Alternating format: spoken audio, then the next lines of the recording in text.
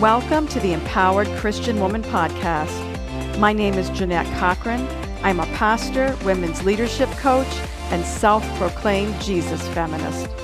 I'm on a mission to inspire and equip women everywhere to own our voice, speak up, create, and lead wherever God calls. Because when women rise, everyone wins. Hey there, friends. Welcome to the podcast. I hope that you have been enjoying some of the recent episodes. I have to say, one of the things that I did not anticipate when I started this podcast was how fantastic it was going to be to meet so many amazing women. I have been able to connect with and meet women that I did not know and hear their stories, and I've been so inspired and just really floored. There are so many of you out there doing incredible work, using your voice and your leadership gifts to make a difference, and I've been thrilled just to meet some of you and to share the stories. And so I hope you've been enjoying and have been inspired by the wisdom and the work that many of the empowered Christian women are doing that I have been spotlighting on the podcast. But today, it's just me. I have something that's been on my mind that I want to talk with you about, and it is imposter syndrome. Now, if you are a high-achieving woman, which I know you are because my audience on this podcast is attracting women who are leaders, women who want to make a difference in the world and use their voice and their gifts. So if you are listening, you are a high-achieving woman who wants to make a difference in the world. And chances are that when you lead in ministry or in your workplace, at some point you've either heard of or you have said that you yourself struggle with imposter syndrome. I bet if I could ask for a show of hands from those listening right now who have experienced imposter syndrome at some time, probably everyone listening would have your hand raised. I know my hand is raised right now. Imposter syndrome is loosely defined as doubting your abilities and feeling like a fraud. According to research, it actually disproportionately affects high-achieving women and women who find it difficult to accept their accomplishments. Now, when experiencing imposter syndrome, we question whether we're deserving of the success that we've received. We think, our success is just because we've been lucky. We attribute our success to external forces rather than internal gifts and character, or that we've worked hard and earned our success. All of these things are characteristics of imposter syndrome. Well, I work with lots of women leaders, and it's not uncommon for women leaders to describe what's going on for them as far as dealing with stress or self-doubt or not feeling like they fit in. And oftentimes they will describe that as, I'm struggling with imposter syndrome. And oftentimes I have thought, I'm not quite sure it is imposter syndrome, because one of the things that I do with women that I coach is I help them to understand the concept of an internal critic. Each of us has an inner critic. If you are a human being, male or female, you have an inner critic. It's a normal part of what it means to be human. And our inner critic really begins to speak up in situations where we don't feel safe. In situations where we're going to move in a direction where we've never gone before, where we're going to show up in a bigger way, or we have to make change and we're not quite sure how it's going to turn out. All of those things that provoke fear and uncertainty in us oftentimes will cause our inner critic to speak up. So, having an inner critic is not a syndrome. Having an inner critic that speaks up and at times tries to silence you or tells you that you don't fit in or you're going to fail does not mean you're deficient or that there's anything wrong with you. And so often, I think we have pathologized our inner critic as something that is deficient or wrong within us, something that we have to overcome.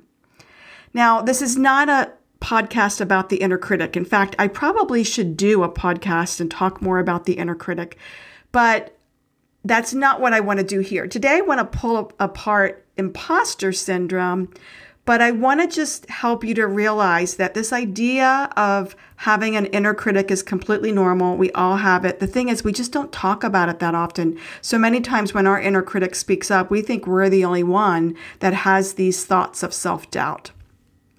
And then recently, I came across this article on Harvard Business Review by Rashika Tolshin and Jodi Ann Burry. And the title of the article is Stop Telling Women They Have Imposter Syndrome. This article has gotten so much attention, and I think these women are really onto something about imposter syndrome that I want to share with you. I want you to rethink what you've believed about imposter syndrome and especially what you believe about yourself.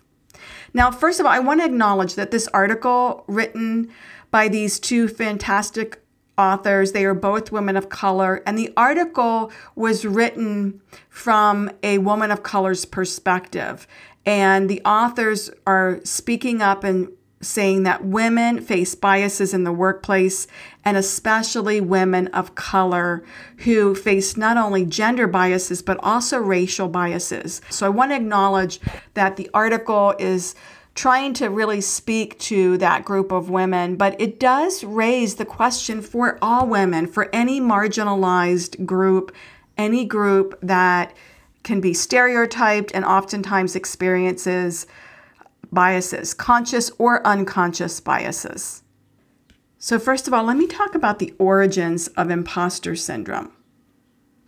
The imposter syndrome concept was originally developed by two psychologists, Pauline Rose Clance and Suzanne Imes, in 1978. And they developed this concept after studying high-achieving women. And during this time, it was actually called imposter phenomenon. And I do want to point out that this study was only white, middle to upper class women. It didn't even include women of color or women of various economic statuses. So let's just say we know that that is troubling in and of itself, that it doesn't tell the story for all women. But in the original study, women who were identified with the imposter phenomenon exhibited symptoms of generalized anxiety, a lack of self-confidence, depression, and frustration related to what they said was an inability to meet self-imposed standards of achievement. Now, first of all, I want us to remember this was 1978. So just with what you know, imagine being a woman in 1978, and some of you can remember this, 1978, working in a professional environment. How many things in your context do you think might be there that would cause anxiety? How many things in the workplace as a woman in 1978 might cause you to lack self-confidence, or even after years of work, feel depressed or frustrated because you haven't been able to meet the goals that you set for yourself, that you haven't been able to maybe move forward in the ranks and accomplish the things that you wanted to accomplish? I would suggest that in 1978, that was probably the general experience for many women, if not the majority of women in the workplace. Of course they felt like a fraud, because here's the thing. By the end of 1970, more than half of women had jobs outside of the home, but they were paid 40% less than the men for the same jobs.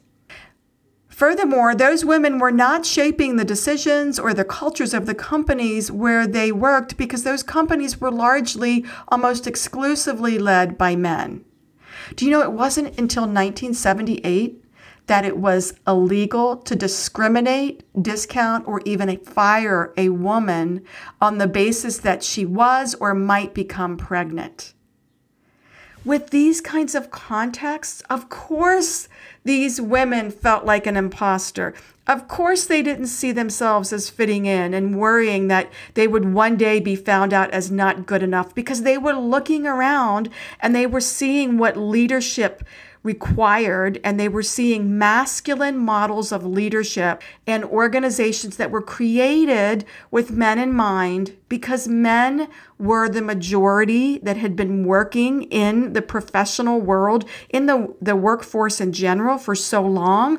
Those contexts were created with men in mind. And so, of course, these women felt like they didn't belong. That doesn't mean that there was something wrong with them.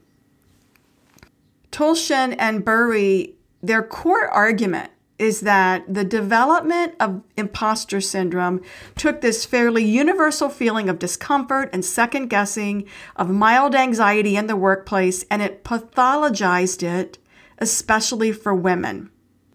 They say maybe what we've been told to believe is our problem and is, in general, women's problem, that we suffer from imposter syndrome, that we have a deficit in us that causes us to feel like a fraud or inadequate, not deserving or not fitting in. Maybe this is actually more the result of the external contexts in which we work and lead.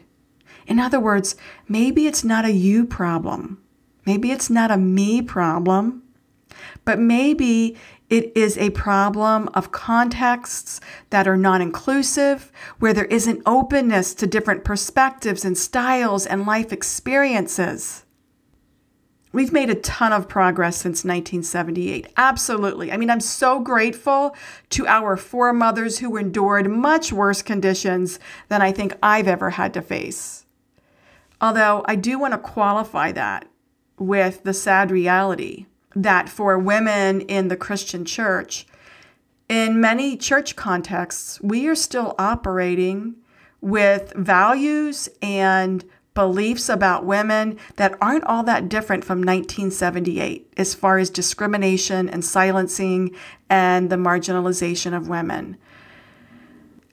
Perhaps it's these contexts. Maybe you work in a male-dominated industry.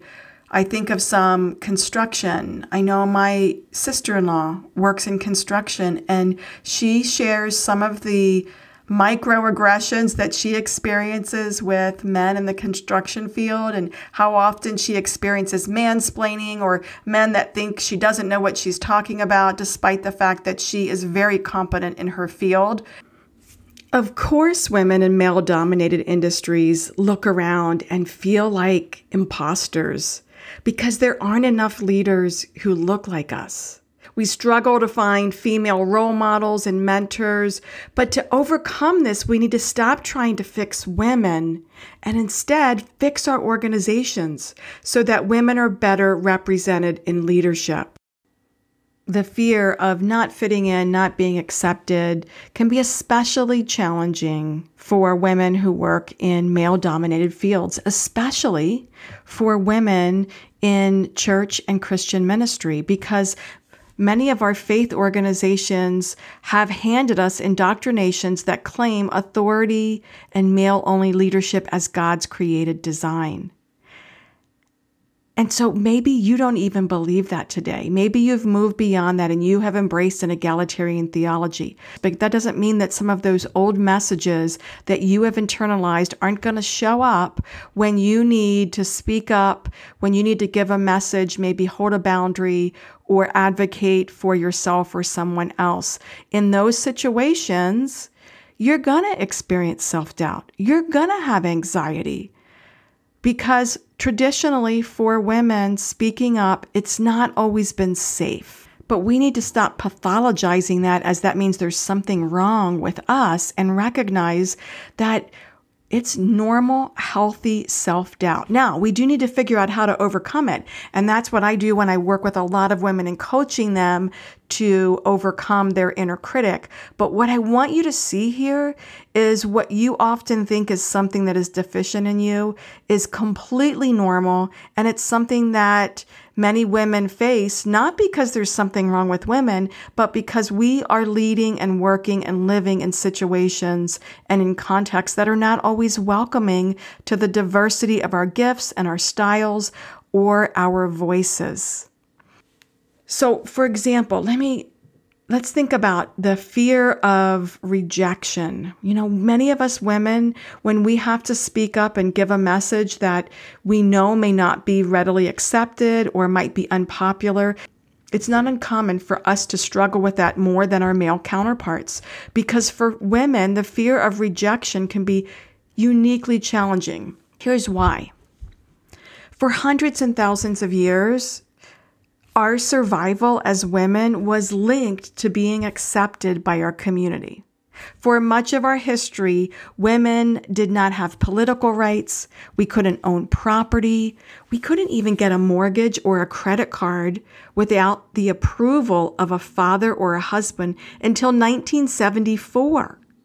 So we as women did not have the physical strength to protect ourselves or agency to shape our future, but what we had was the ability to be likable. And so we learned over the years that we needed to shape others' opinions of us. We needed to use relationship and social influence to make our best attempt at ensuring our safety. And so that's been our history. And that still influences how girls and women are socialized today. And so when we hear that voice inside of us saying, you know what, maybe you are not qualified to speak about this. Maybe you just don't fit in here and you need to be silent and let someone else take care of this. Oftentimes that has nothing to do with an imposter syndrome, and that has everything to do with the fact that we have some fear that makes complete sense based on our context and our history. And we have a normal, healthy inner critic that's speaking up and saying, hey, are you sure you want to do this? Because it might not be accepted. Right? But we've pathologized it and we've made women think, you know what? Women just need to get more self-confidence. The problem is now with you. You've now been liberated, but you're not speaking up. And so that's all your fault. Now, hear me out here, because I definitely am not one that plays the victim. I believe that we can only change ourselves, and we cannot sit too long pointing the finger at others, expecting others to change, and instead we have to change ourselves. And so I do believe that we have to find the courage and the confidence to speak up and to bring about change and to point out what's happening in some of the contexts and why we do feel like we don't fit in. Where we see that our workplaces and our communities and our churches are not welcoming of women's voices, and we need to be able to speak up and advocate for ourselves all the time. Absolutely. But what I want us to get rid of is this idea that when we struggle in these situations, that we have something inherently wrong with us, that we have a syndrome, and that we should have overcome that by now, because that's just not true. Probably heard what's happened recently to Beth Moore. Beth Moore, in the last couple of years, started speaking out and sharing the harassments that she has experienced in her faith community. She started speaking out for women and speaking up to say, hey, I think women are called and gifted and should be given a voice in our church communities. And you've seen what's happened to Beth Moore. She's been criticized. She has had horrible things said about her by Christian men and Christian leaders. And she's been completely rejected by her Christian community. So if we think this idea that if we speak up, we're going to be rejected by our community is just something that happens in ancient societies. We're mistaken. It does happen today. It just is fortunate enough that when we are rejected by these communities in today's day and age, we're not going to die because we can provide for ourselves economically. We can still feed ourselves and put a roof over our head, which was not always the case for our foremothers hundreds, and certainly it wasn't the case thousands of years ago. But that idea that when women speak up in some communities, they are rejected and they are completely ostracized from the community, that happens a lot. It still happens today. Amy Bird is another. If you don't know Amy's story, Google it. Amy Bird started speaking out in her faith community. She wrote a book. She's a brilliant woman. She loves the Bible, and she's been speaking up and just bringing a different perspective to the scriptures, and she has been ostracized from her community. Here's the thing that I'm getting at. I don't want to complain about men in our community. We have a lot of fantastic men, and I'm so grateful for the men that are standing by women. But we also have to recognize that it still happens today in 2023. We've got to stop believing that we have imposter syndrome. Stop buying into the fact that if you feel self-doubt or anxious or you don't feel like you fit in, that it means there is something deficient in you. Recognize self-doubt is normal. Don't heap more guilt and shame on top of yourself. There's nothing inside you that you have to fix. You're not deficient. Yes, you do have an inner critic, and that inner critic is going to speak up when you don't feel safe, but that's completely normal. That's some of the work that I do with women that I coach, is giving them tools to, first of all, recognize when that inner critic is speaking, and tools to be able to turn down the voice of the inner critic and turn up those other empowering voices to really connect deeply with your values and to connect deeply with the Spirit of God within you that is calling you to step forward and to make change. There are a lot of tools that I can give women to help them work with their inner critic. But it's not because there's anything deficient or inherently wrong with you. It's because you're a normal human being and you're a woman leading in what is largely a world that has been shaped by masculine models of leadership. It's only been in the last decade or so that we've really started to recognize that there are multiple styles of leadership and to even start to appreciate different styles of leadership that are less authoritarian, less top-down, and more collaborative and open. It's only been in the last 10 years that we've started to recognize that diversity is actually good for organizations and that diversity should be welcomed. And there's still a lot of work to do in our organizations. That's what second-generation bias is. Second-generation bias, which is really the work that we have to do, says that a lot of the biases that we face are not intentional biases like maybe our foremothers or intentional prejudices that our foremothers faced. But the work we have to do is recognizing that the organizations and the contexts that we live and lead in have been largely shaped by masculine styles of leadership. And we've got to start to recognize in some of these contexts how we need to change and advocate for differing leadership styles and diverse perspectives to make our contexts welcoming and inclusive for all people. Since Clancy and Imes developed the concept of imposter phenomenon some 40 years ago, there has been so much thought leadership written about it, programs, books, initiatives to address a syndrome in women, to try and fix us.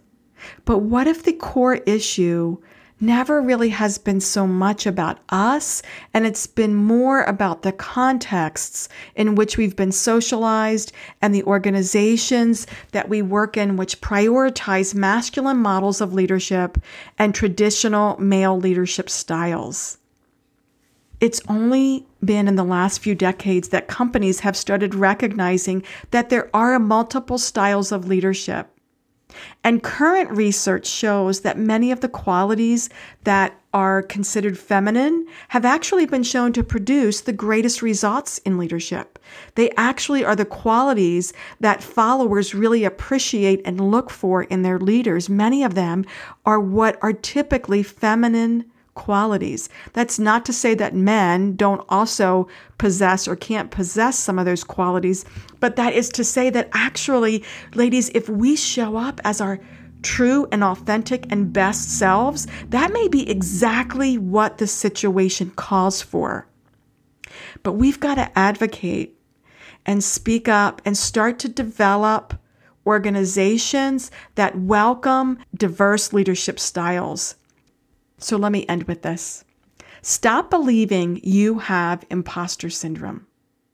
I promise you, for the vast majority of you listening, you just have a normal, healthy inner critic that speaks up at times to try and keep you safe when it feels like the context that you're in is not welcoming or not inclusive, or perhaps just might not feel welcoming and safe.